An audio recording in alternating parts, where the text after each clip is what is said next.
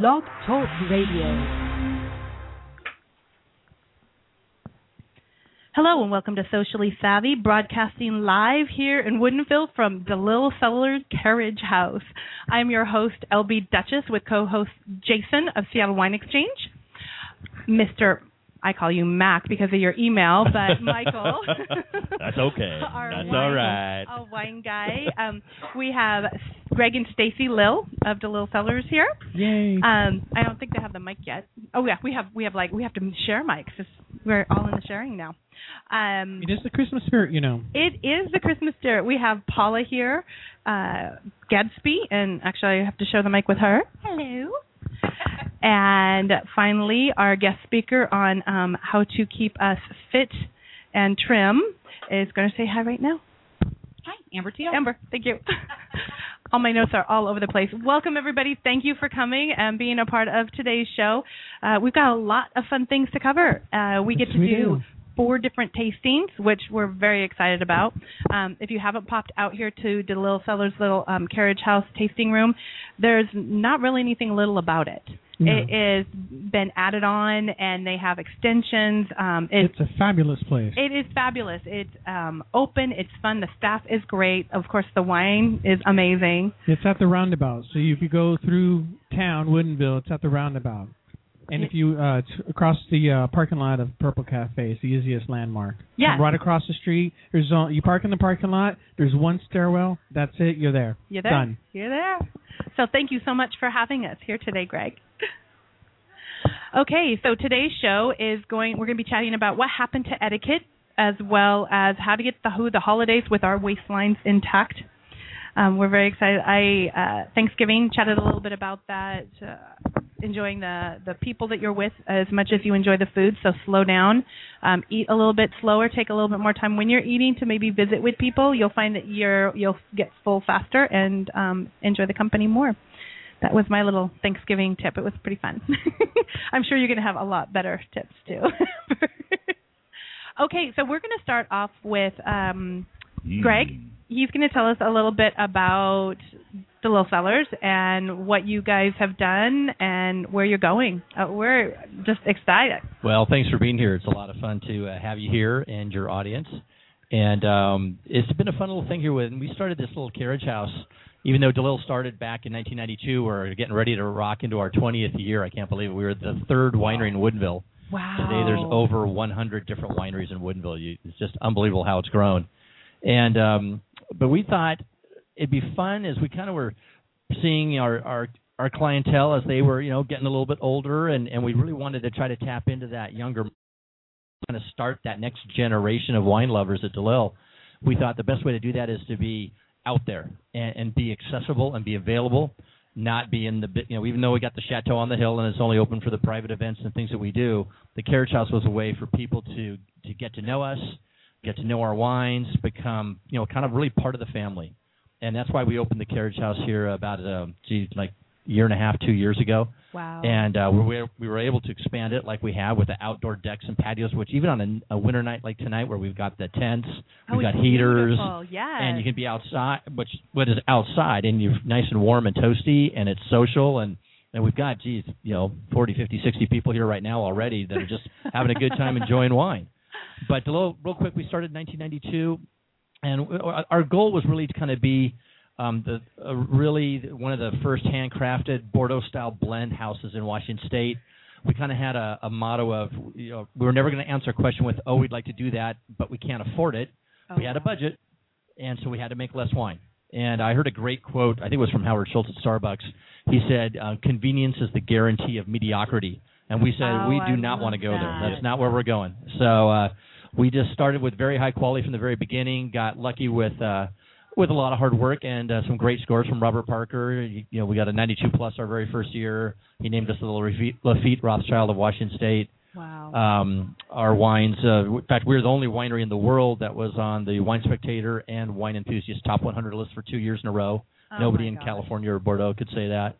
So we've just had a great run, thanks to the great winemaking team with Chris Upchurch and Jason and Lewis, and my other business partners, Jay Soloff, who handles all the sales and marketing, and my sister Pat, and thankfully my parents, Charles and Lori, who really helped. They were the bank; they funded it all. And one of the funnest stories people love to hear is when we were they said, how'd you start the winery? And I said, well, our family owned the 10 acres where the chateau is located since the early 80s, and we were fixing it up a lot and improving the property, and got to a point where my father said, we need to develop a business here on this property that generates some income to offset all the money we're spending. He said, Greg, why don't you come up with an idea and let me know? And so it was right about about this time of year in 1991, and we would be over in Hawaii for Thanksgiving every year. So he asked me to make sure you come to Hawaii with a business plan for the property in Woodinville. And so we kind of dawned on the winery idea because Delille is our French ancestral name. It goes back to the 1200s in France.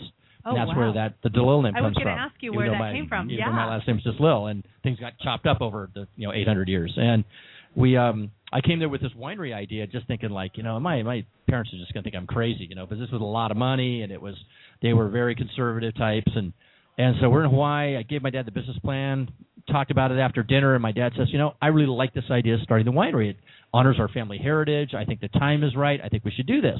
Wow. And my mom says, well, gee, Charles, if you think it's a good idea, then, I'm game, I'm in. I guess we should do this. And they're all kind of looking at me, and then they go to my sister, Pat, and Pat says, well, gee, Mom and Dad think it's a good idea, Greg, and if you think it's a good idea, I guess I'm in. And they look at me, and I go, I vote no.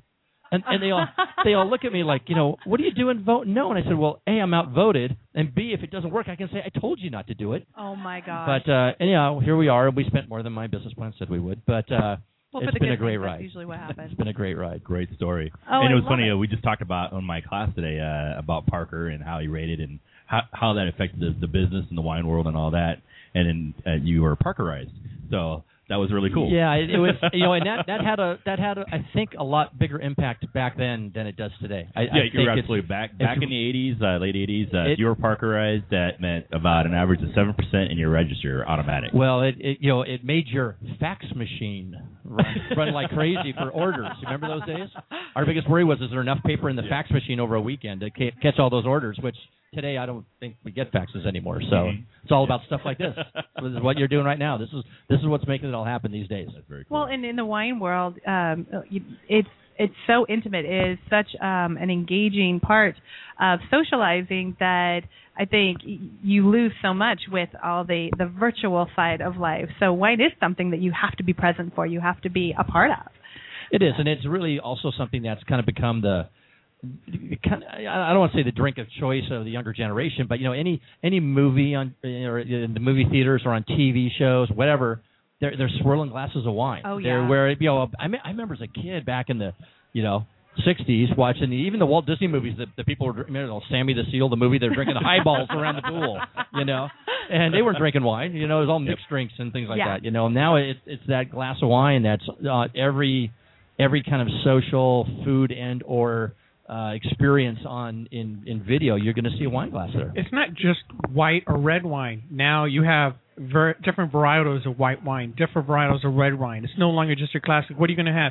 Well, we got a red wine and we got a white wine. We had a rosé, but we're instead in a salad. It's now a whole host of different varietal, even in Washington. Yeah, and like you mentioned, rosés. Rosés are becoming really popular. But yeah, it's amazing how, and I give a lot of the credit, maybe if you will, to the young sommeliers that are out there in many of these restaurants. And they're all excited about things like Gruner Veltliner and all these different varietals that you've just never heard of. Oh, absolutely. And in fact, I've actually gone back to school and been in school for almost 2 years now. And some of the varietals I've never heard of. There's thousands of varietals out there that are people don't even heard of it or even heard of it. Gruners and recollects and and having food and the pairings, food and the wine from those regions and appellations. If it grows together, it goes together. That's what I always say. And so there's get out there and taste, get out there and get some education, get a class. You'll be amazed on what's out there that's waiting for you. That's just it's like a book. Every wine's a book, and discovering a new book and a new chapter and a new food to go with it. It's fun. It's a lot of fun. It is, and Washington, I think, if you take a look at us on a world market, we are a world market. We've stepped out there because of our climates to be able to be these amazing wines. And I was talking with some of my friends this afternoon, and I was so excited to be here because it's I get to sit with wine royalty. I mean, you guys have have put so much passion into this that you're looked upon so well and loved for everything that you have provided and the standard that you've set, as well as the the desire and the heart for more wineries to come out and create their tasting rooms and invite people in. That you were a big part of what has made this area what it is today. And we're really proud of that. When we started out here, we knew that we want to be part of the community. We want to be part of Washington Wine and help Washington Wine become even more than it was. I remember in the old days, in the 90s, you'd be at a wine tasting in, for instance, like in New York, and you say you make wine in Washington, and they kind of look at you like, what side of the Potomac are you on, or something like that, And then they finally thought that if you were in Washington, they thought you were making Pinot, because they'd heard of Oregon Pinot so much, We said, no, that's Oregon. They do a great job. We don't do that in Washington, and then it kind of became Walla Walla. Walla Walla really brought on Washington really well, and but now they get Woodinville and they understand Woodinville, and it's been a lot of fun, and we're really proud that at Delille we've actually kind of spawned off probably 3 different wineries from our winemakers, or assistant winemakers that worked here. We've got here tonight, we've got the new owners of Betts Family Winery, Bridget and Steve Griesel. Oh, and awesome. the Betts family made their first 2 vintages of wine at Delille Cellars. Wow. We let Bob have space in the cellar, and we didn't charge him rent, and we just said, you got to give this opportunity to somebody else one day when you have your own winery as well. And he did that for Ross Mickle when he started Ross Andrew Winery. So we're all trying to here to kind of perpetuate all the good stuff. That's kind of cool, kind of going into what we've talked about in the last couple of shows, and that's paying it forward. Right? Yes, most definitely. So, and this, cool. It's funny because this economy has kind of created that thought process again of reaching down to help the next person up. Absolutely. And the more that you do that, the stronger your community becomes. Just socially, they become richer in culture. You become richer in education because there's now a desire. There's things feeding you. We were talking a little bit about a story in the entryway here about college kids, and I had a little thing get together for my son's birthday, and all the kids, I was drinking a glass of wine, and they were romanced by it. They weren't there to drink. They wanted to know about the wine. They wanted to know, what the different types were. And it's bringing our culture to, I think, almost a little bit more of a mature level versus, so much of the, let's just drink to drink. It's like, no, let's talk about the wine. What do you taste in it? What do you smell in it? And the great thing about it is you can't say anything wrong. It's what your interpretation is, what your experience is. I absolutely love it. Love it. Yeah, it's definitely a really tight community, the wine industry. So, especially in Washington State, if you get over to the growing regions in Yakima Valley, some of them share the same equipment. As far as harvest goes, it's a everyone's big, huge family. hands-on. Yeah, we do that here in Woodinville. People share. Hey, my pump broke down. So they come by and you loan your equipment out, and we love to work together and do things together. In fact, I got to leave a little early tonight because I got to go do a winemaker dinner from an auction that we donated that we did with Eric Dunham, and so Eric and I have got to be together doing a winemaker dinner together tonight. So it's fun to kind of, like I said, hang together, work together, and kind of just spread the word about Washington wine. Yeah, and at the pace we're growing, I don't think that anyone's ever going to be able to stop us.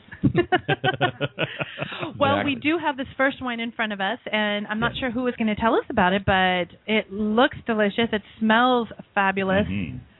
Let's see. Let me see if I can't find. Let's see if we can't get Deb Stadelman. She's our carriage house manager here, and Deb is great at this because she does this all day long with people and does a fantastic job. All right, Deb. So Deb, you get to tell them about the wine. Yay! So the first wine is our white Bordeaux blend, Cellars State Blanc. Ooh. A blend of Sauvignon Blanc and Semillon. Now this wine is barrel fermented. It's aged in about 70% new French oak, and then it's aged on the lees for about 6 months as well. So the lees is the sediment at the bottom of the barrel from the yeast, and each week we take that and stir it up and let it fall through the wine again. And that's going to help create a more creamy, viscous mouthfeel to this wine. Mouthful, that's what I'm getting. Yeah, it's this beautiful mouthful of white. Very complex wine. It continues to reveal itself to you as you keep tasting it. It's a white wine that will age beautifully.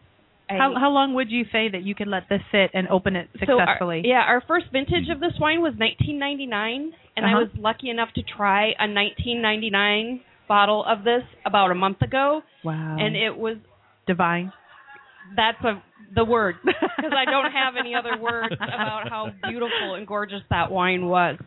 This wine has been served at the White House for the past 3 administrations for various state dinners throughout the year. So that's our little claim to fame on this one, which is kind of cool. It is. It's delicious. Yeah, you can smell. I mean, you can smell, and tell me what's the difference between like when you stir the lees up and you let it filter down on its own versus because some people might mistake I can smell it, but some people might like, oh, it's butter, it's got this. They automatically think it's ML. Right. So what would you say the difference between the two are? To me, the wine feels more viscous and creamy as opposed to that buttery that you would find on a lot of Chardonnays. And it's not as well. I could tell right just visually. I mean, if it was really ML, it was racked or it was in an oak barrel for long periods of time, you would certainly say it's yellow. It's more like a straw. It is a light straw, yeah. And it's pale. I'd say almost pale to straw, but it's got a great color on it, and that's what the difference for me would be visually to see that and smell it and get a confirmation on that. Exactly. But absolutely, it does have a nice mouthfeel. It does. It's good acid on it, too. Yes, and it's a very food-friendly wine. It's going to go with all different types of food. A wonderful pairing is something with cream or butter sauce. Think of scallops or clams, that type of thing. It's really wonderful. Or and those sitting are by good foods itself. because something that's high in butter that like coats your palate. You need something with a little more acid on it to kind of break through, and really go with that food. So this has really good acid, and that's probably why your 99 probably had a good year as far as acidity goes on the varietal. Right. Was able to go that long and still taste wonderful. I'm sure it was like really rounded off and just smooth. Gorgeous. And those tropical fruit flavors come out more so than the citrus flavors. It was nice. All I know is my glass is empty. Well, we could probably figure out how to fix too. that. Are we ready for the next wine, or not yet? If we want to go ahead and a little bit here. If we want to go ahead and pour it, then we'll start on our first story. Okay, great. Jason, I think you and I are going to chat a little bit because this ties right into our New Year's event that's coming up. Yes. So you were the one who turned me on to what day today is. So tell us a little bit about it. Today is National Repeal Day. Back when Prohibition was repealed in and aren't we thankful? Yeah, December 5th, 1933. Utah was the final state needed for a 3/4 majority to ratify the 21st Amendment, repealing Prohibition and restoring the American right to celebratory drink.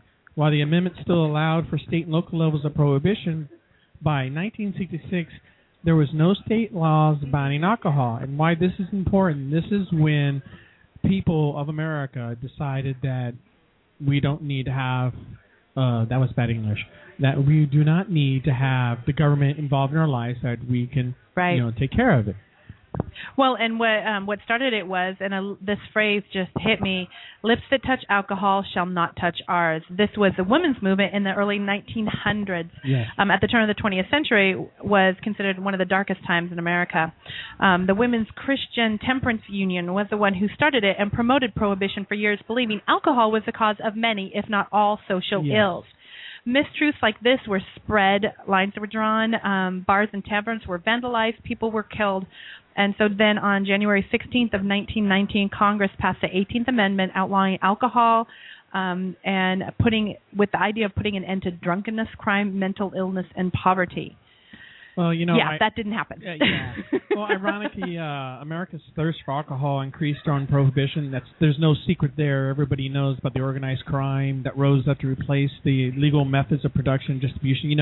The law was like you could have alcohol for medicinal purposes. Yeah. Everybody can find a reason to have alcohol. My throat hurts. I need some whiskey. Yeah. While proponents of Prohibition argue that the amendment would be more effective if enforced were increased, respect for the law diminished and drunkenness, crime, and resentment towards the federal government ran rampant. And you can see a lot of this in a lot of movies and series that are coming on right now. You have Boardwalk Empire, built over in New York, Chicago, which talks about Bugsy and Capone and all that. Yep. Then you have The Cotton Club, which is another movie, 82, talked about it. And then there's the Repeal Prohibition movie and series on PBS. Talks about exactly what it was about, the women's temperance, and also the start of Alcohol Anonymous started way back then, which is still prevalent today for those that have issues drinking, which they're just their body doesn't have mental. the ability to manage what it properly. What was important that I guess should be brought up about this, and we'll go more, is it brought up a discussion about who we are as a people. Before, it was kind of like the outlaw West. You did a lot. Now it kind of had a discussion at the tables. It's kind of like, well, the law is you can't drink.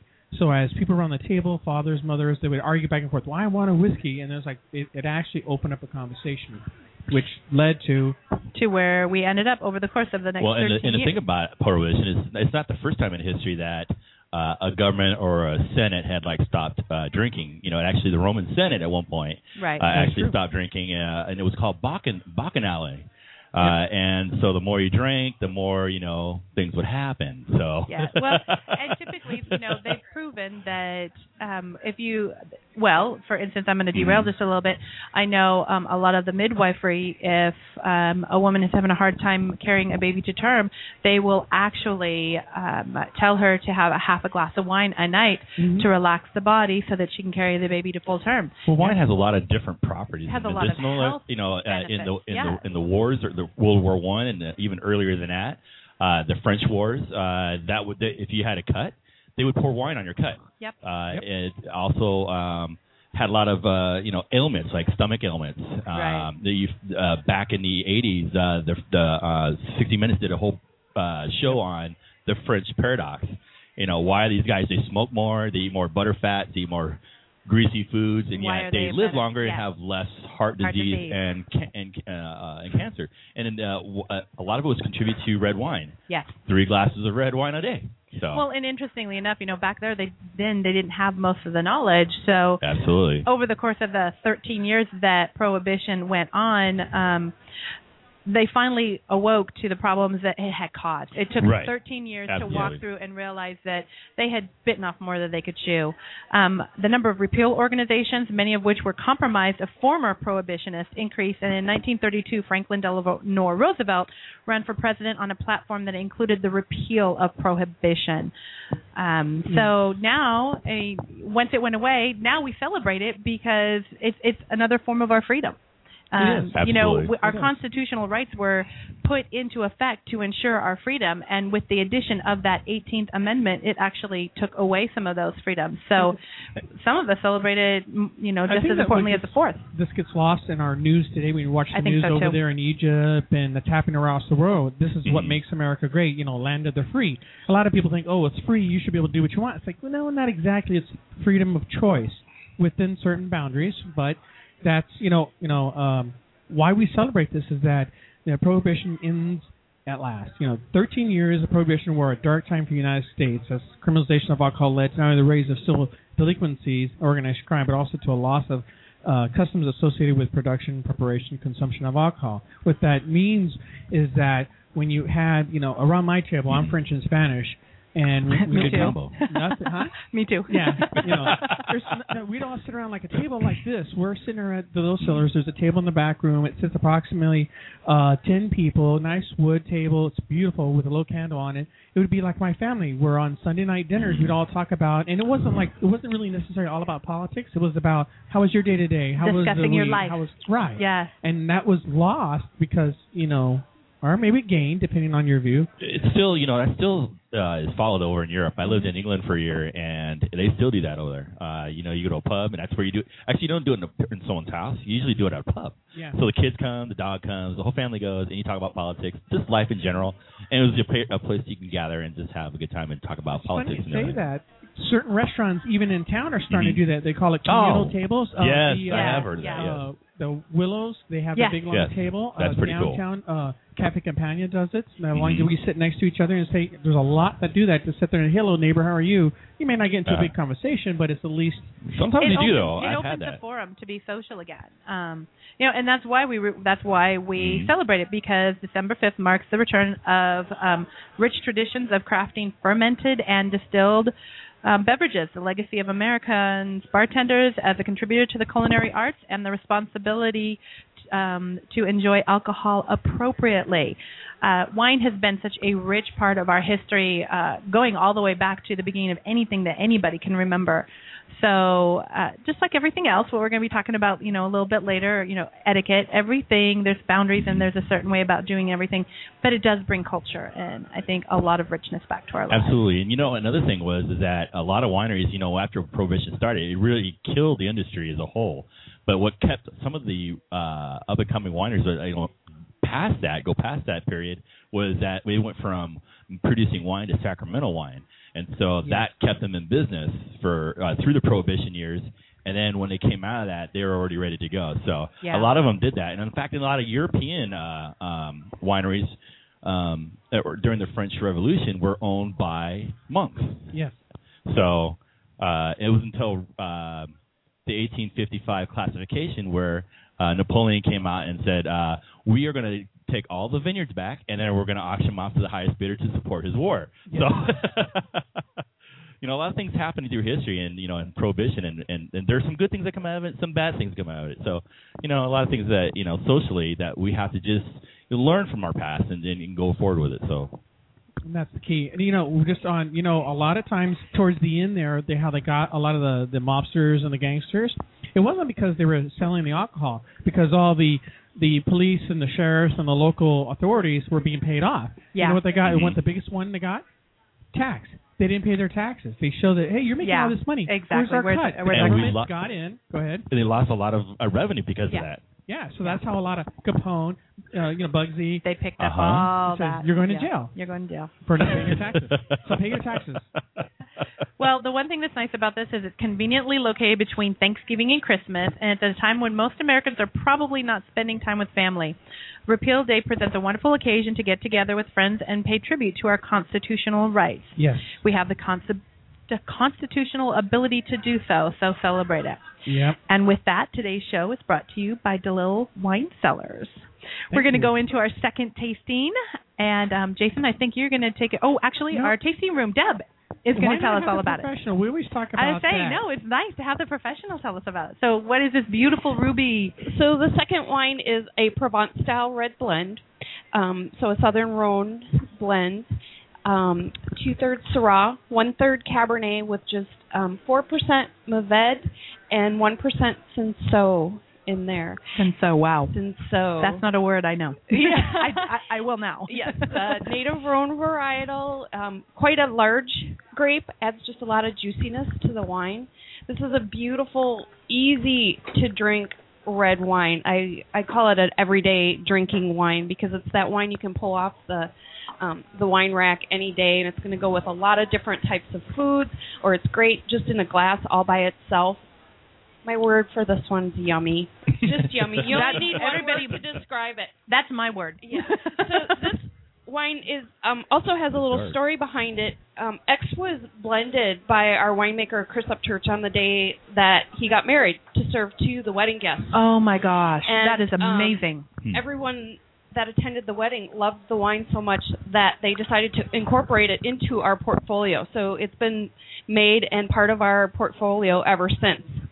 And this June, Chris's daughter got married, and this wine was also served I love that. her wedding. So we're calling it the wedding wine. So you truly are creating tradition around all of it. Yes. Yes. Oh, it's delicious. Delicious, yummy. My favorite word, yummy. It's great. I was actually bought futures into this wine when it was first released, and I remember standing in that line to pick up my wine, and there was a line of people behind me willing to pay me double to get my 6 bottles that I had, purchased in advance. It was amazing, and I still have 3 of those, and I covet them. I mean, it's just like it's really amazing. Yes. So how long would you say that you could let this wine sit and open it and indulge in it and go, wow? You can go a while on this one. It's got a lot of acid on it. So I would say 8 or more years. Oh, on love this that. one. Love it. So, and this is one of the things that I wanted to point out is a lot of Washington wines are made to drink today, right? Because we are such a wine hungry and we are such a new culture to wine in this area. But to have some of these wines that you guys are thinking, they're great to drink today, but wait till 8 years, wait till 10 years, wait till, I'm looking forward to trying to get my hands on some that are 20, 25 years where I can actually pass them to my kids and they can benefit from. Maybe I don't get to drink them, but hey. Well, I think a lot of times it starts from the winemaker, and when he's thinking of the wine, he's not necessarily thinking, okay, well, I'm going to release this in production, and then this will be really good 5, 10, 15 years down the road. They're thinking, well, because the consensus say that 80% of all wine is bought is consumed within 48 hours. 48 hours, yeah. So a winemaker has to think about it, and especially wineries that are just popping up, they have a mortgage they have to pay. They got land they got to pay for. And that's what I'm saying about the Washington wines. Right. We're so they can't sit on wine for 6, 7 years and then release it. They got to release it now and then get that revenue going. So well, and one of the other things that I learned that a lot of people don't realize is there is a different kind of blending that goes on when you are putting together a wine to sit with the intention to sit for a long period of time. It's a different thought process than the blending to be able to drink right now. Absolutely. I still remember when, like probably 10 years ago, 12 years ago, I used to go, harvest, and you would have a lot of wineries doing vertical tastings. Mm-hmm. I mean, that was everywhere. And now you're lucky to find one or two that do vertical tastings. And so that's where a lot of the markets really changed and impacted how a winemaker makes wine and thinks about wine. So. And all of our wines are built and made to age. And as we talk about aging, it's really important for people to understand how they like their wines. Not everyone likes older wines. Many people, many Americans, like those newer fruit-forward wines. Yep. And as the wines age, it's more of those secondary, those tertiary flavors that come out in the wines, and not everyone likes that.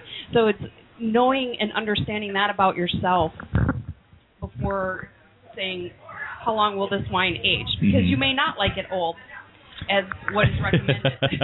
And there are times I'm smelling a wine and it's like, it smells like wet dog, or or it's basement, or cellar, and I like some of those, dirty, mushroomy characters that come through on some of the older wines, and that's great too. So, but I also like the big fruit too. So it just depends.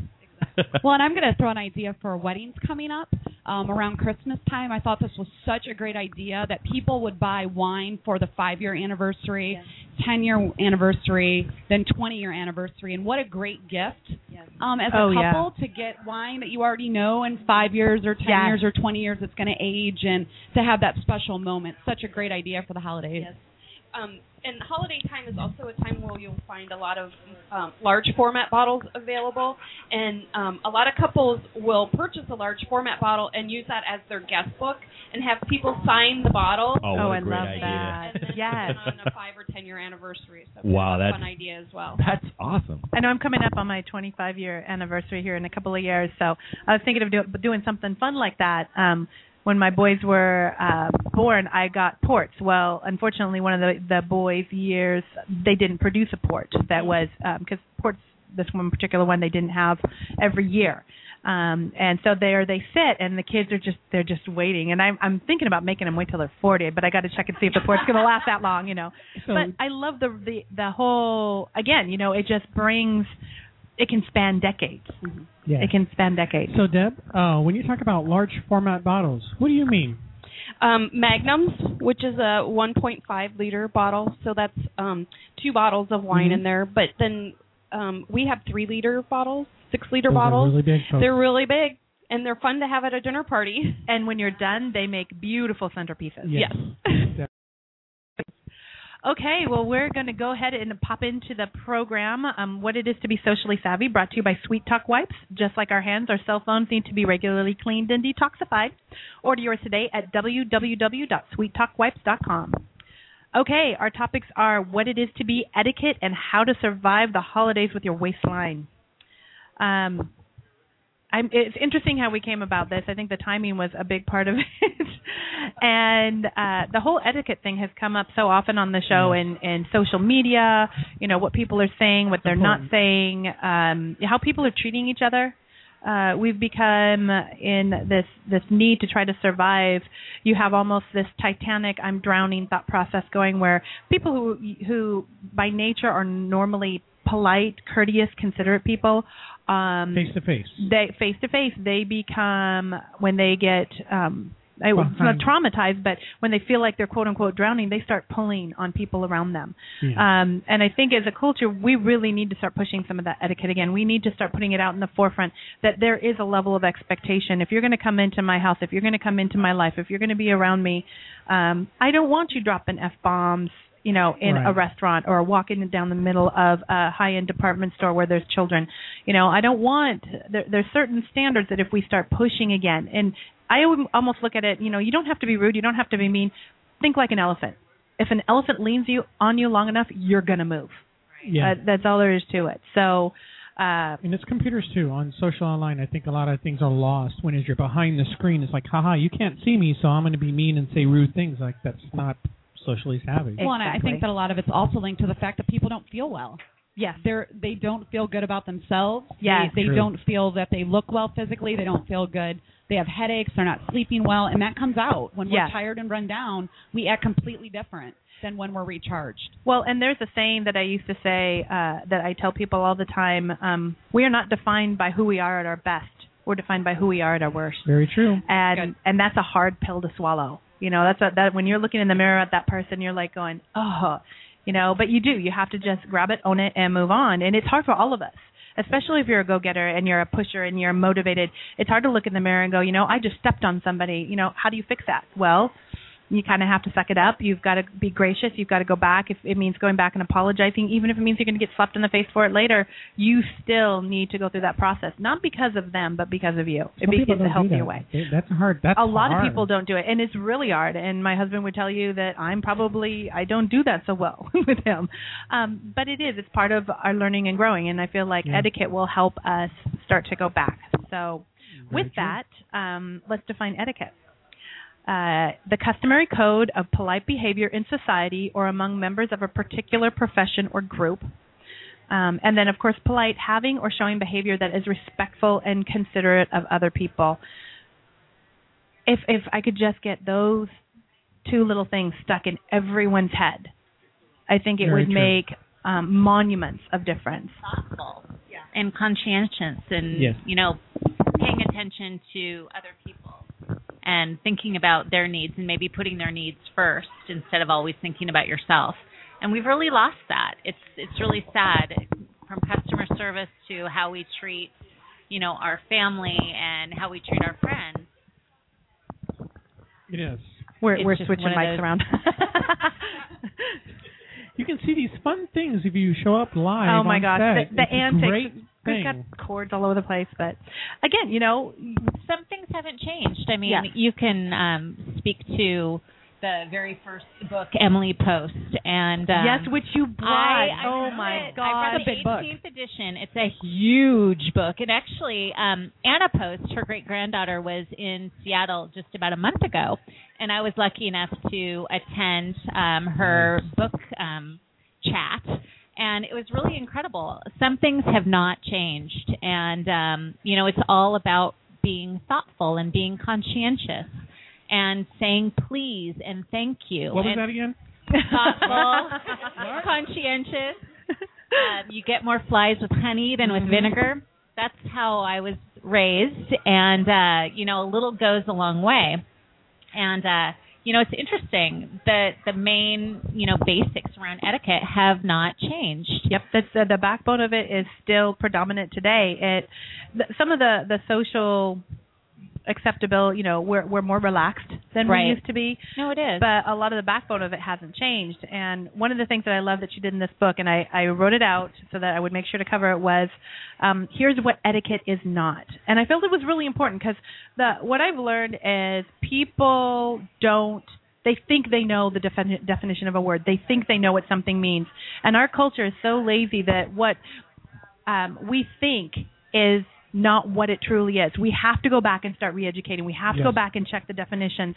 I love to use this as an example.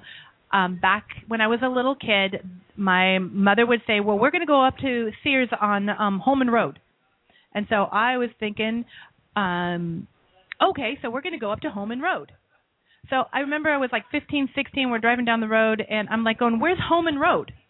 I'm thinking, I'm looking for this sign that says Holman Road. Well, it was Holman Road.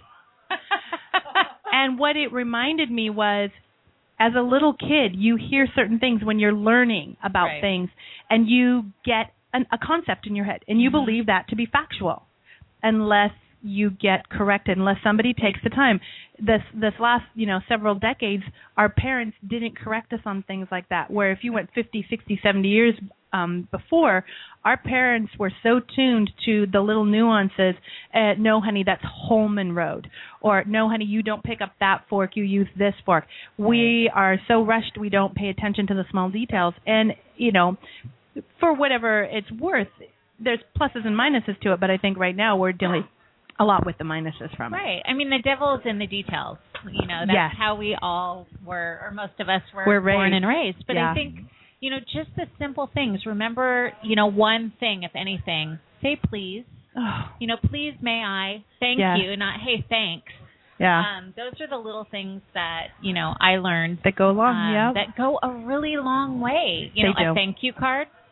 I mean, they talk a lot. It's interesting in this book. They talk a lot about, you know, the new social nuances and, you know, Facebook and text messaging. Right up a wall. Facebook is what started the show. I'm telling you. It set me right over the top. I had this Socially Savvy was conceived out of Facebook, and the lack of respect just drove me right up a wall. Right. You know, it's kind of things for our kids too. Don't say what. Say yes. Say yes. Don't say yes. Don't say what. Say pardon. That was the big thing with my mom. Like pardon. And also, when you pick up the phone, some kids do that. They're like, "What? What up?" And it's like, no. Say this is a so-and-so restaurant. Oh, hello. What can I do for you? Yes. Teaching, but again, you know, that comes from teaching. So. And it's softened. I mean, it's nice to know that we don't have to follow, you know, very specific rules.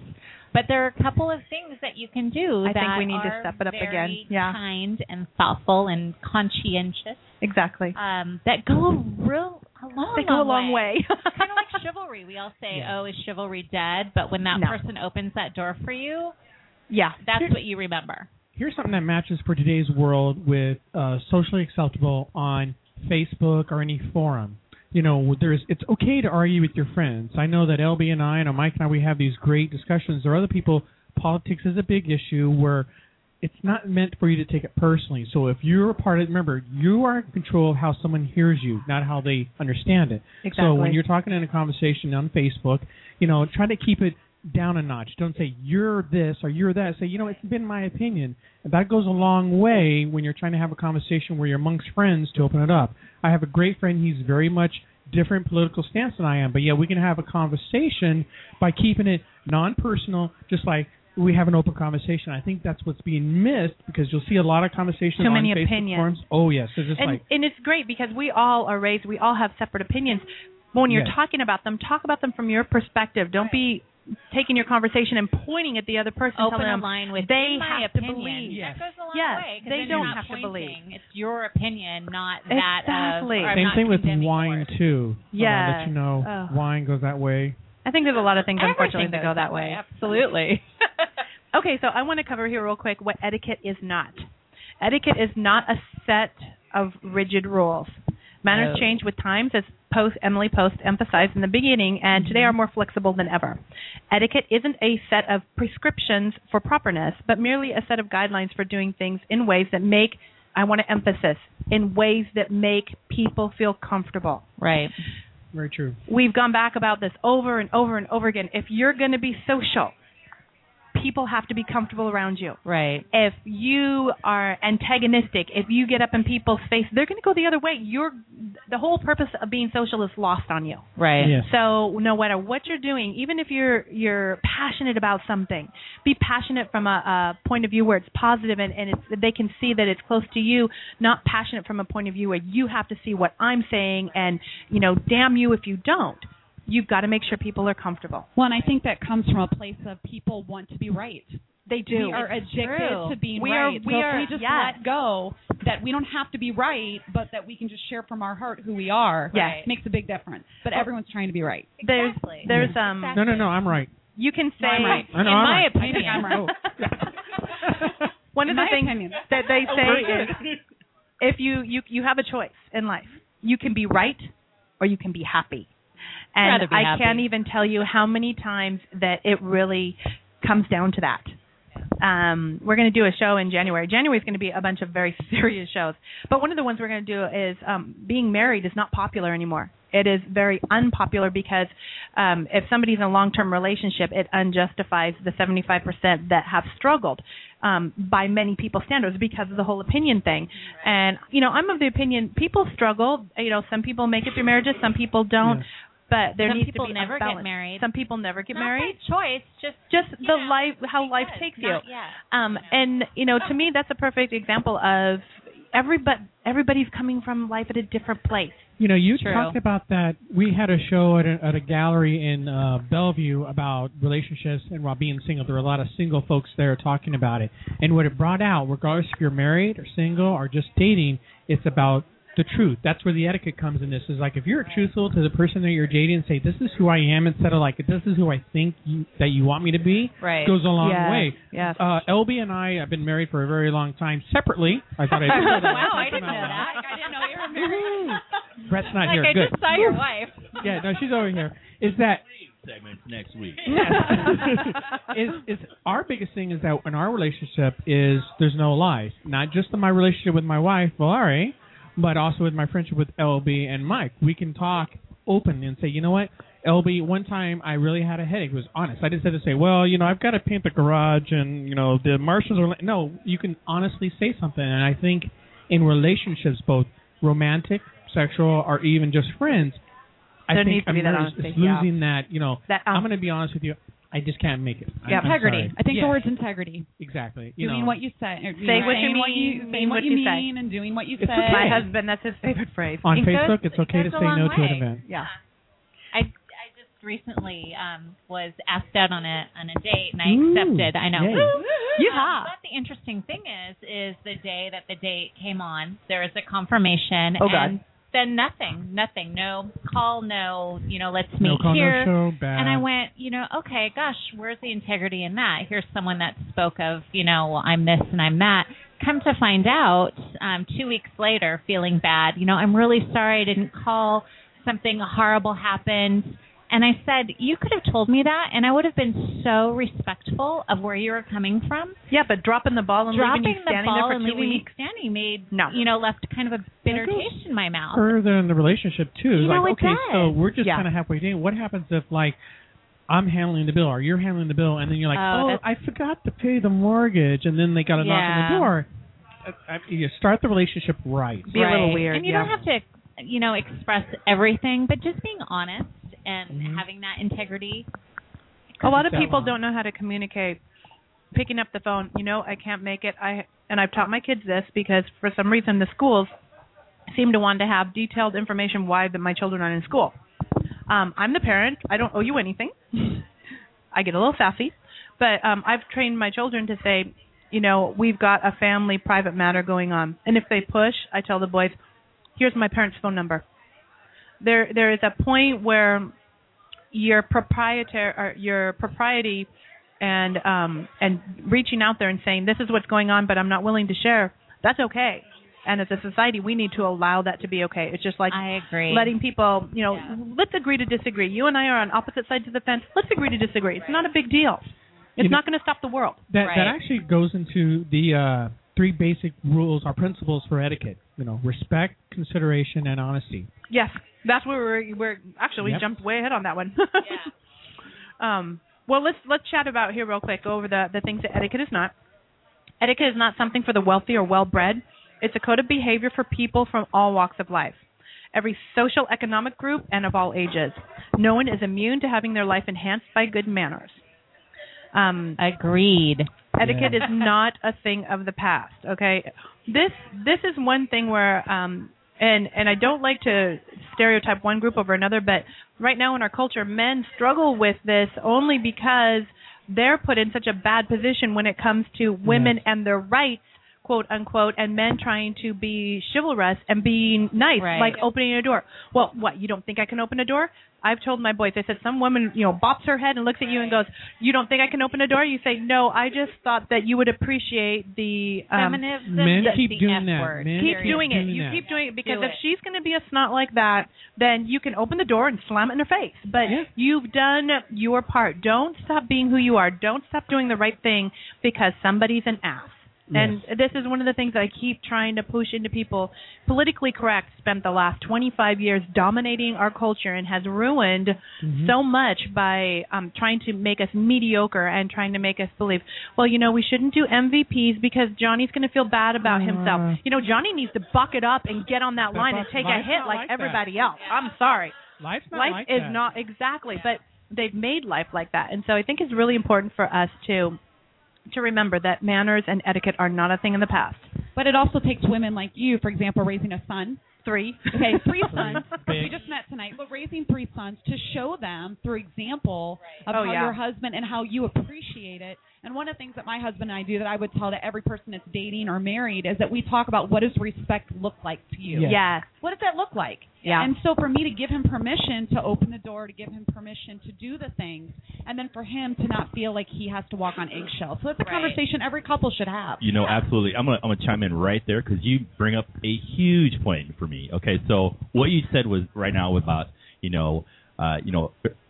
they'll be raising her son and how that what that looks like and all that.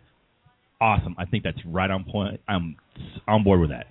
So what do you do if you're a single mom or a single dad when you have that situation? You have a daughter and you're a single dad, or you have a son when you're a single mom. You know, how do you get that? I mean, I think that's where we have a huge disconnect in today's society because there are a lot of single parents out there trying to raise a kid. And I was raised by a single mom. So far, into that, but how do you get that other part of that in there? Well, have you seen the movie? Have you seen the movie Courageous? Just by any chance, the movie Courageous? It's an amazing movie. At the end of the movie, he takes his daughter out on a date. And I did see that. They dress up, and he puts a promise ring on her, and he talks about what he hopes for her future with the man that she will choose. I love How that. powerful is that for the huge. parent who is the opposite sex to sit down to your child or go out on a date and to say, this is the way that somebody treats you, and to actually go through the motions from a very respectable, loving place. I think that's so cool. It is. I think that's it's a great learned idea. behavior. I mean, it's the little things that you are, taught or reprimanded for. And it isn't a horrible thing or a bad thing. It can be the most simple thing. But even buying this book, I mean, I think it would be an amazing, gift for, a single mother or father. And, hey, maybe as a joke, not a joke, but, coffee table, etiquette. Like, these are the basics. Like, your kids follow through. I know a lot of times we have a young daughter. She's 14. Our son's 20. And a lot of it's like she didn't want to babysit one child. And so she's like, well, she hemmed and hawed. And we're like, no, you promised, follow through and go do it. After we explained it to them that, as a parent, we're expecting on you. Now you're growing up. They're expecting on you to be there. Once she understood, she's like, oh, you're right. And she actually followed through. So we have a little comedic stance here. We're working on a line here at Delille. No, my mic is fine. It's my headphones that were acting up. Yeah, well, and I think you turned your mic off. Either that or it came unplugged. I don't know. How's that? There we go. Yay. I was like, okay, where'd he go? I'm hearing All this right. echo back. But no, to comment on Michael's thought on single parents, I was raised by a single mom. And, there's a part of, yes, you feel like you're overwhelmed. You've got a lot going on. Mm-hmm. But there are how you treat those children. By example. I mean, lead by example. Whether you're a parent, my boys have been really fortunate. My husband and I have fought it out. I mean, and when I say fight, sometimes, but whether you're together with somebody or by yourself, it still becomes a matter of through the process of doing it yourself and showing by example. If you don't have that ability, then yes, by all means, pick up a book. If the common sense is eluding you, by all means, pick up. They've got dummy, Apple for Dummies. They've got Speaking for Dummies. I was going to say they've got to have Etiquette for Dummies. Not quite as thick as Miss Post. And I don't mean to be rude about it, but we're in the age where there is so many resources. Honestly, there is no excuse to say, we're just really poor and we just don't know. I'm sorry, those kids in school, they have access to everything. You can go to a library. There is, I don't care how poor you are. I don't care if you're living in a halfway house. There's no excuse anymore. I think that's definitely a good way to do it too. Read about it or what have you. But I remember, I'm just thinking just briefly here. I read a driver's manual and then I went out and drove. Two big differences between doing and reading it. Yep.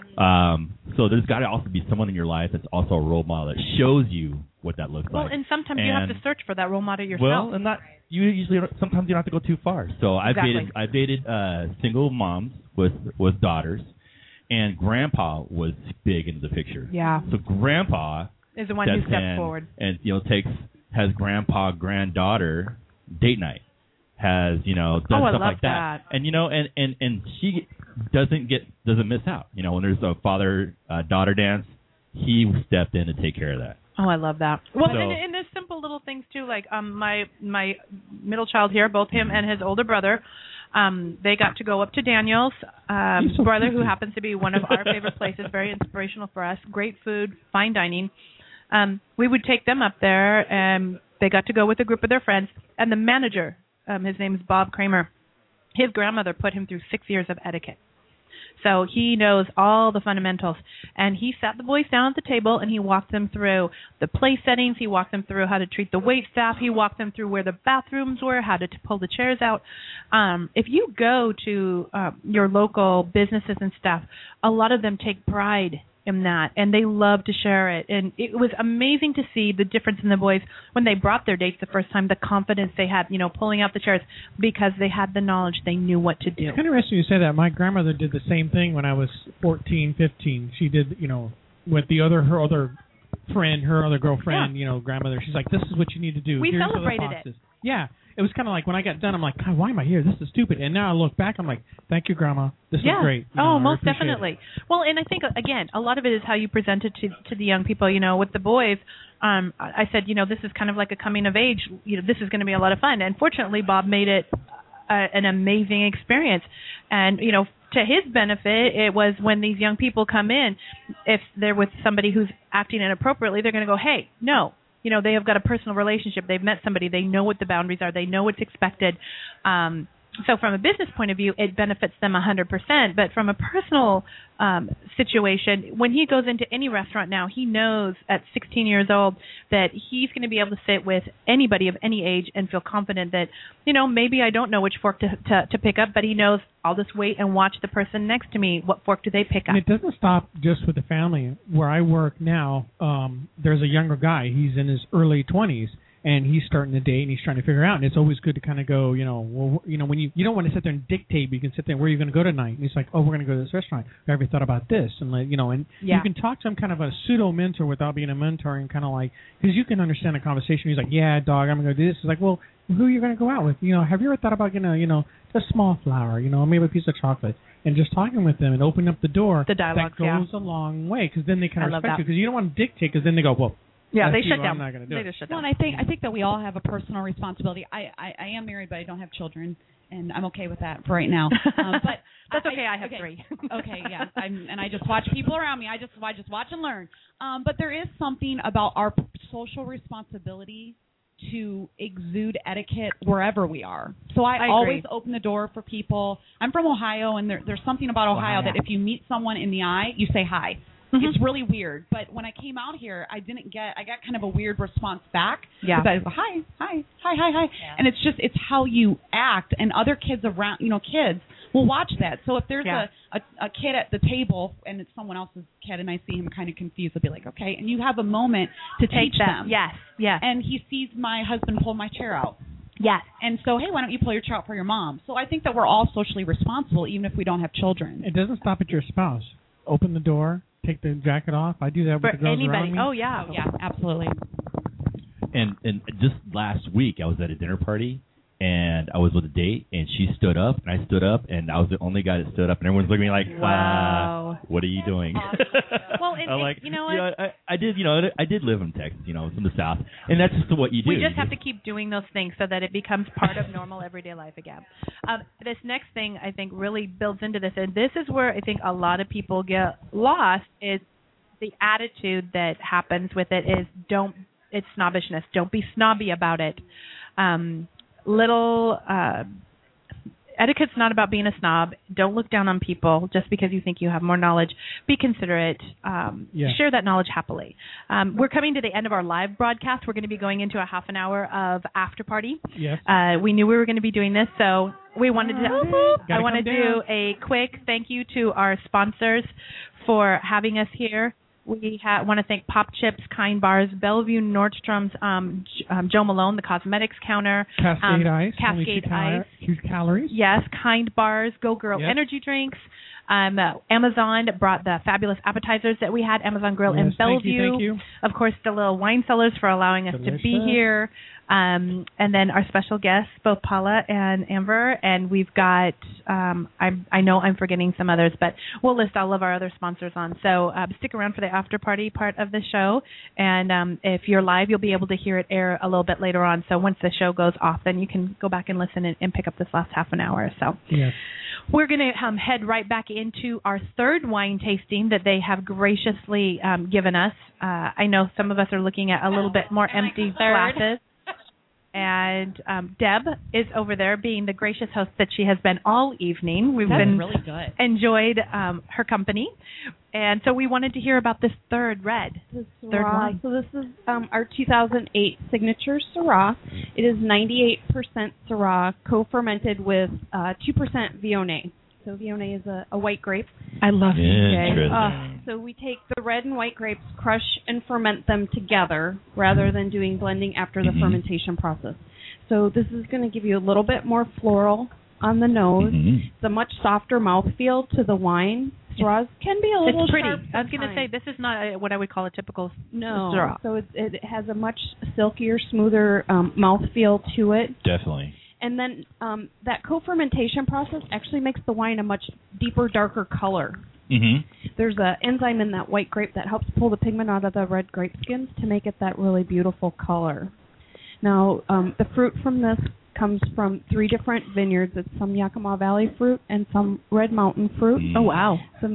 So a blend of grapes from 3 different vineyards, including our estate vineyard Grand Ciel. It's lovely. It's a beautiful wine, and we're really excited that in the December issue of Wine Spectator we got a highly recommended with our label pictures there at 94 points. So I love that.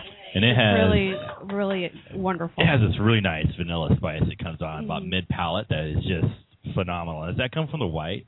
From the vanilla? No, that's going to come from the barrel. Well, the barrel, but also, it's just really interesting how it comes into the play. So it's I never had it like either have it front or on the back end, but not just right mid palate halfway through as it's just layers. It's just nice, really nice. I like that. Nice.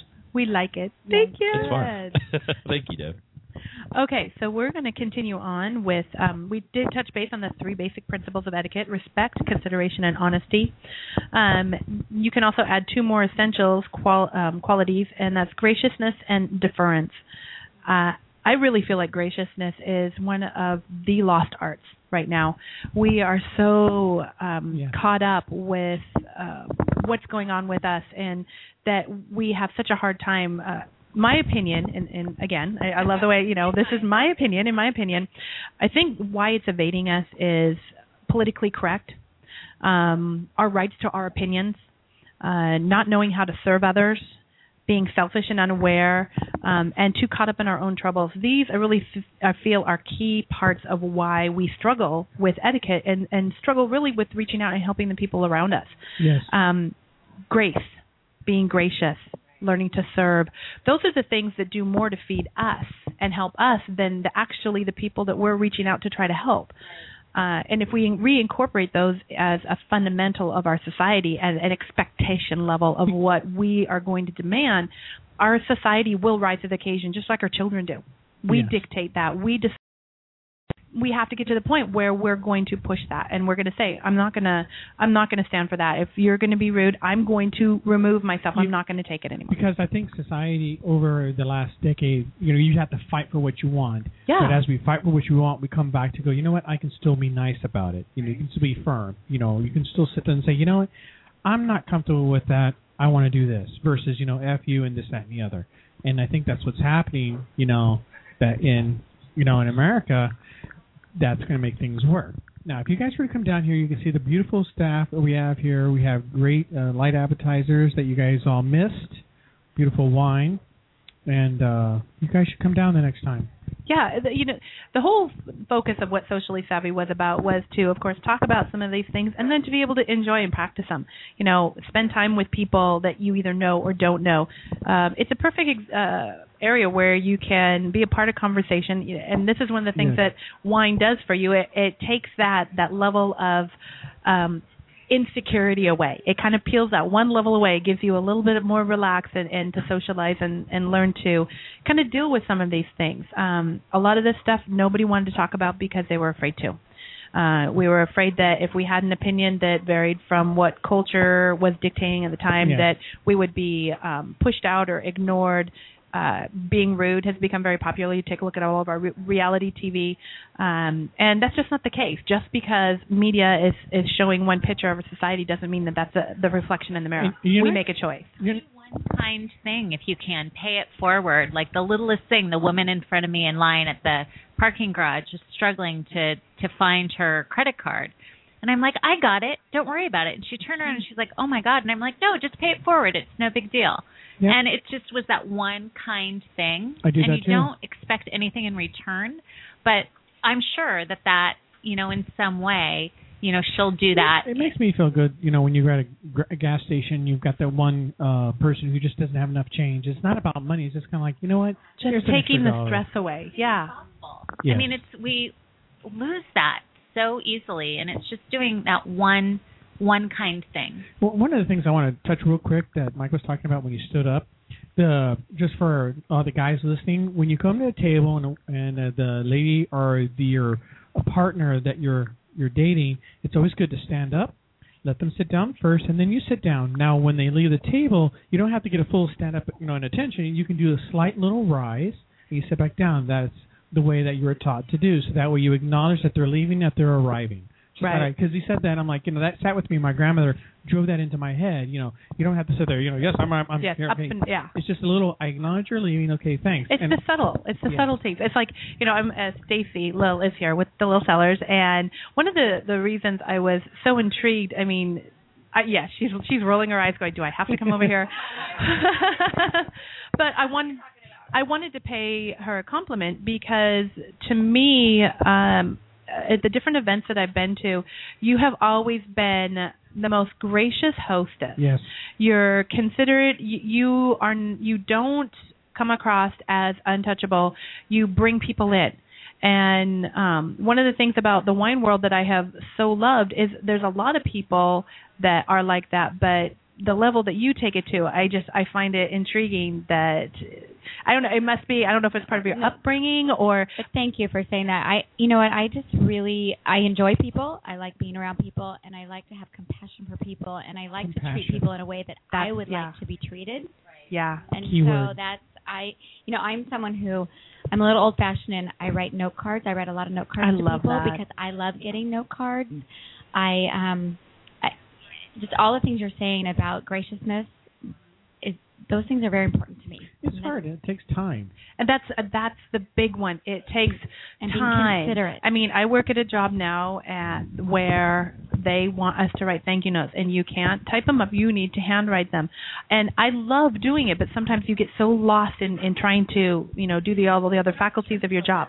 That is the nicest touch to say, thank you for coming in. It was such a pleasure to meet you. And I remember that person, and I'll go back and find them. Absolutely. I do the same thing, but I love getting those cards in the mail. Absolutely love it. I had a customer come. Yeah. I had a customer come when I had first gone back to work. I'd met her in the first 30 days. I did that. And she came back into town 2 weeks ago. She found the department manager, and they tracked me down. And for me, it was the biggest compliment that she was like, I want to find this person. She helped me last time. I had a great time. I had heard about her kids at college. I talked about my kids. It was fun. And those are the things, those are the little rewards I think people forget. When you're gracious, when you bring people into your life, the rewards for you far outweigh the rewards that they get. And so many people don't realize that. Well, one of the things that is a human nature for us to want to feel is that we're worth something. Yeah. And so when you get something like that, it's basically saying to you, you're worthy. Yes. You were worthy of my time. You were worthy of me sitting down and writing this card. And that actually feeds our human, something that inside of us as humans we crave. Yeah. And that's why you remember those people that make you feel worthy. Yeah. Yeah. Instead of saying something negative, everything on Yelp is negative, negative, negative. All the time. Why don't you take them just a minute to say something positive. Write a little note. Send even an email to that sales manager or that manager at the restaurant that you just had. I think you said something earlier. Oh my about God, that's honey. positive. What did you say earlier? Oh, you get more flies with honey than with vinegar? Yes. Well, okay, and this is a great segue because there was one of our listeners, Diane, who put a story up on Facebook, and it just wraps the whole package of etiquette in one little story. This young gentleman came up to her and asked her when she was due. Okay, this is just, let me just say, don't do this. But how so many of us women, it just ruffles you. I mean, I've had shirts that just the way they fall, you can look pregnant if you're slouching or, whatever. It could be one of those just off things, and somebody says it, and you're like, oh. You just kind of fall apart, and a lot of people get really snippy and very offended by it. What she did, I thought, was beautiful. She looked at this person, and she goes, well, I have to tell you, while I'm not pregnant, I do appreciate you thinking that I'm young enough that I could be. Amazing. I love that. I thought that was the perfect way of turning it around, because so many times that one particular story turns negative 99% of the time. I had never ever heard of somebody turning it around and making a positive out of it, even though her feelings were hurt. But she did. She managed to push it forward and go, and make a compliment out of it. That, to me, is the ultimate in etiquette. Single men out there, I suggest you talk about their hair and their eyes. That would be better. In the etiquette book, it says there's a whole section on dating, and it says, start off with a compliment. Yeah. Always. Well, who doesn't like a compliment? No, but it's be truthful about it. It's like one of the things that I love about my wife. It's her her smile. I love her smile. Till 9 years later, I love her smile. I mean, I'm sure LB can say something about her husband, I hope. Oh, yes. He's adorable. And friends, too. I love a lot of my friends have good humor. I mean, I like talking to Mike. We've met about 3 months ago. We have a very passionate for food. And, like, if we get us going on food, the whole smell your spice rack to talk about different wines, we're gone. We're just like, oh, and we do this, and you got the nutmeg, and you got this, and you got the spice, da-da-da-da-da.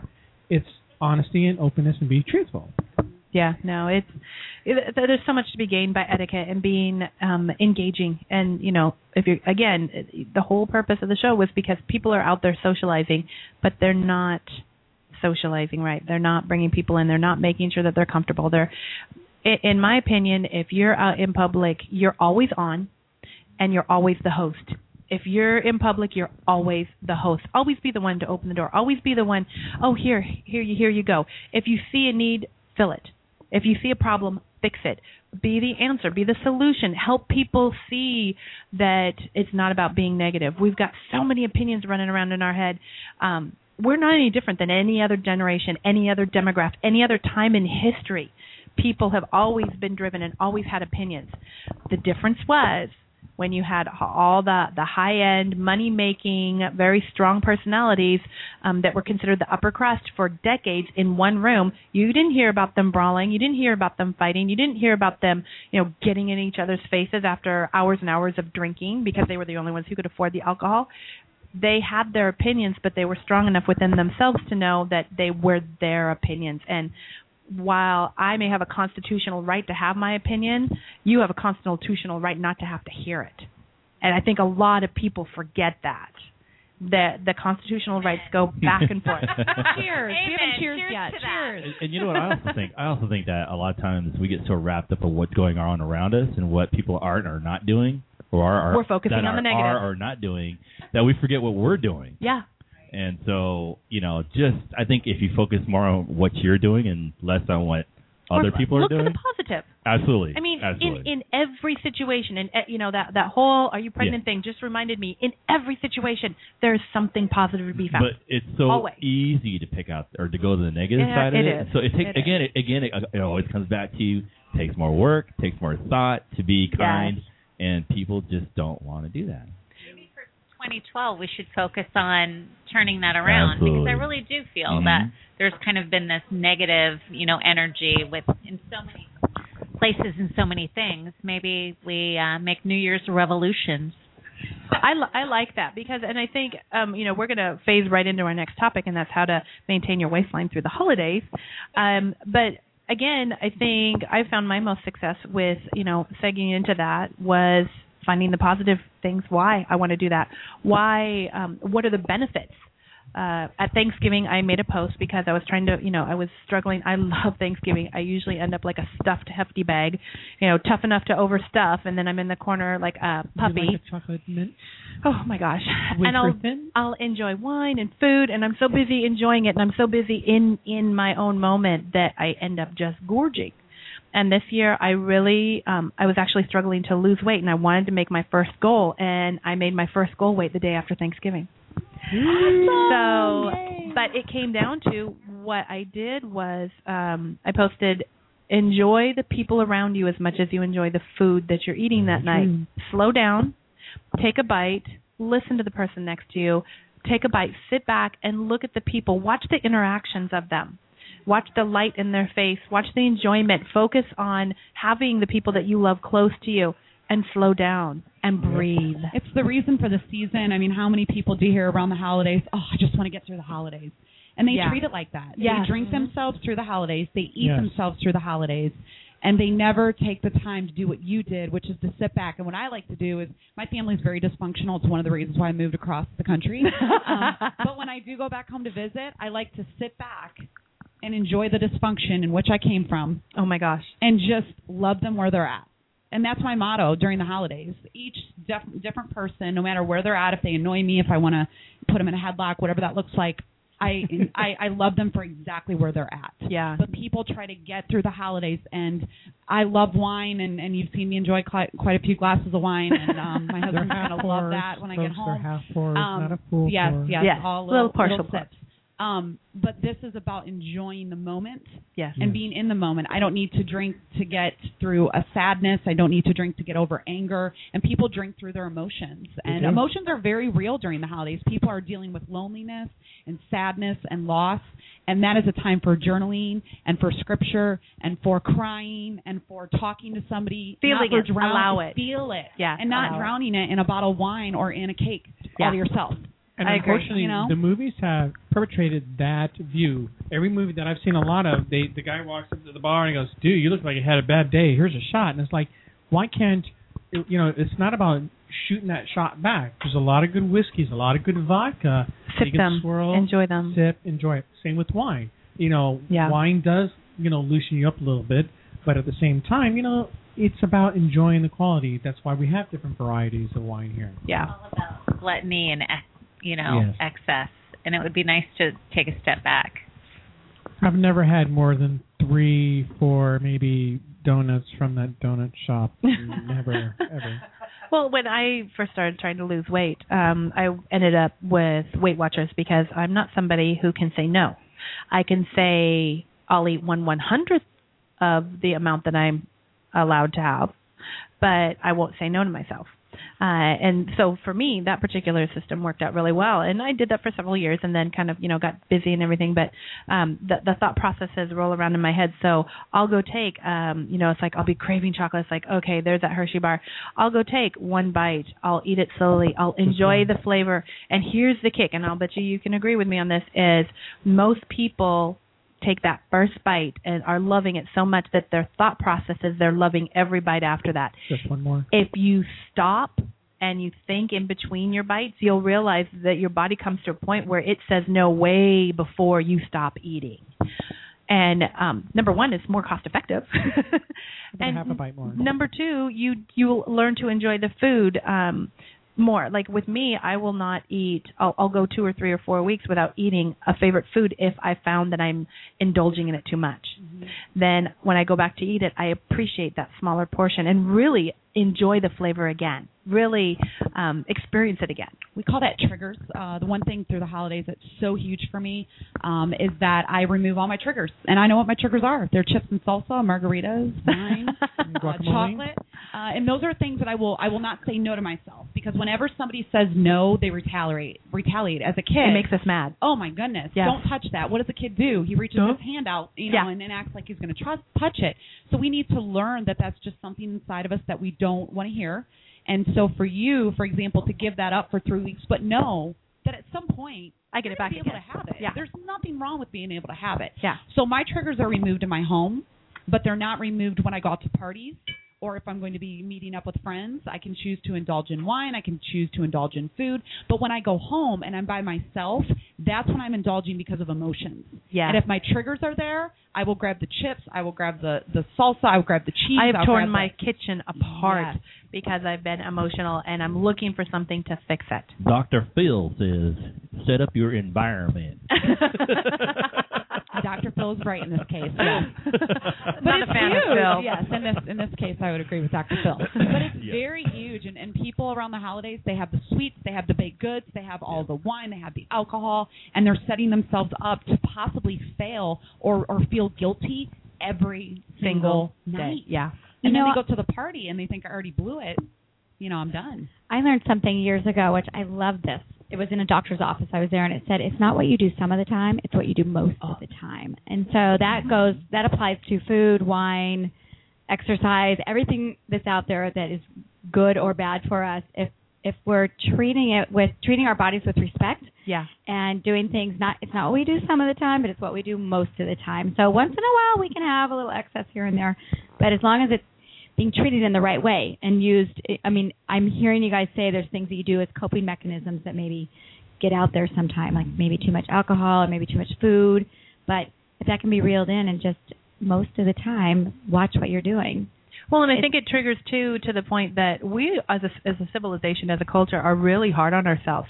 If we fall down, you take a look, this is the first time in history, people will wallow. They will sit there and all of a sudden, emotionally, you'll become a 4-year-old while you're throwing a fit and I failed and it doesn't matter now. And instead of, okay, so you overate for one day. Okay, well, tomorrow's a new day. We call it falling off the wagon. I Think know. about it. We have a phrase called falling off the wagon, and it gives people permission to stay off the wagon for days and weeks and months. And you make a choice as to when you need to get back up. And, the one thing that I have tried to, raise my children with, because as a kid I struggled with trying to find balance and understand this, is you are running a race and things are knocking you down. And the only difference between you and somebody else who is not succeeding is how many times you get up.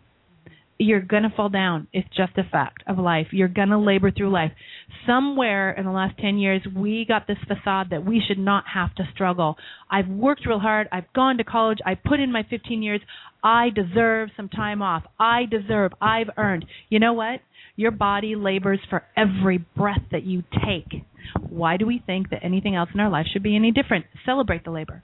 Celebrate the trials. It's also about taking accountability, because if you're in a relationship and you sit there and say, I shouldn't have another piece of food. Well, I'm an adult. I'm going to have one more slice. I'm going to have one more drink. Who the hell are you to tell me that I can't? I'm just going to, she won't know. I'm just going to have one more. And that gets you in trouble. But when you take accountability, it's like, you know what? I'm not going to have another one of those yummy cakes with the frosting and all that. I'm just going to have one bite and then put it away. And if you do that, you actually feel good about it. You may not feel good about it right then when you're like, you're like, I want to know. It goes with wine. Wine's hard. Alcohol's hard. Sometimes you're like, I just want to have another little glass. I'm all good. But when you're honest to yourself, and folks, that's the hardest part. We talked about that earlier, about being honest with your friends, your relationship, and who you are. It's hard because sometimes it is embarrassing. It's kind of like, I do want that extra scoop of guacamole. I love guacamole, by the way. And it's just like, I just want one more. And just, you don't need to have it here. I'll take it for you. Well, the thing with health that is hard for people is that it's the one thing that is directly reflected on what you do. Yes, it's 100% under your control. Your business. Think about it. Your business and your kids and even your marriage can have outside influences. Right. Your health is you. You either did the push-ups or didn't do push-ups. You either ate the food or didn't eat the food. So it completely reflects our behaviors. So that is where we're accountable. Yeah. We may not think that we're accountable. We can put all the excuses out there. I didn't have time. Exactly. I don't know what to eat. But the bottom line is, from physically, you look at people, you are showing your choices. Exactly. It's very difficult for people to accept that, and they don't want to hear it. Well, and, during the holidays, I think it's always a good idea, too, to have some of these thought processes in your mind, because when you do go to a party, if, it's like you were saying, triggers. I have triggers for positive things in my head. It's like if I'm going to go to a party and I'm looking around, one of my favorite things to do is walk around and look at all the food. And take a moment to see everything that's there, take a moment to check out all of my options, and then pick. because at any given time, you're not going to go into a grocery store and eat everything on the shelf. You're not going to go into a restaurant and eat everything that's there. Why, when you go into a party, would you go and eat everything on the table? Make your choices. Enjoy those choices. One of my favorite rules is 80-20, and I love the comment that you said about really it's what you do most of the time. So the 80-20 rule is that 80% of the time you're on track and you're living life, and you have your water bottle and you exercise and you eat whole foods and you do what's right. And then 20% of the time you choose to indulge and you own the indulgence. Enjoy every minute of it. I mean, I own it. I say I choose that. It doesn't choose me. I'm going to choose that. I'm going to choose that. Exactly. So there's moments, and if it's 80-20, that's a good ratio. It'll reflect. That's a good ratio. Okay, well, we're going to have you back in January to help us get back on track from our overindulgences. It's just kind of the way it goes. But we just wanted to wrap up the show a little bit for the socially acceptable and unacceptable, brought to you by Cascade Ice. Only 2 calories and pop chips, never fried, never baked, think popped. Just to kind of round out and reminder, it is always acceptable to be polite. If somebody doesn't like the way you're being polite, that's on them, not on you. It is socially unacceptable to be rude in public. I don't care what your reason is. Don't do it. And don't do it. Finally, it is socially unacceptable to be disrespectful in public. Take your dirty laundry to a private room. Don't affect others around you if you find yourself in a position. That's an old saying. Don't air your dirty laundry in laundry. public, and it's very true. I think I see that a lot in restaurants where that's how certain male or female, doesn't matter. That's how they win. They just start getting louder and louder in public. And you're pushing. Just take it away. People are out in the world to socialize and enjoy life. Recognize that they're out there because maybe they're leaving their stuff behind. They don't need to hear your stuff. So, in preparing for the holidays, we've been popping up with lots of tips all month long and all last month and this month. And I've been posting the editions on my blog site. So with that, the holidays looming around the corner, here's a couple of tips to help you be prepared. I have a question. Yes. Where did tinsel come from? Come on, LB. Where did it come from? Anybody know?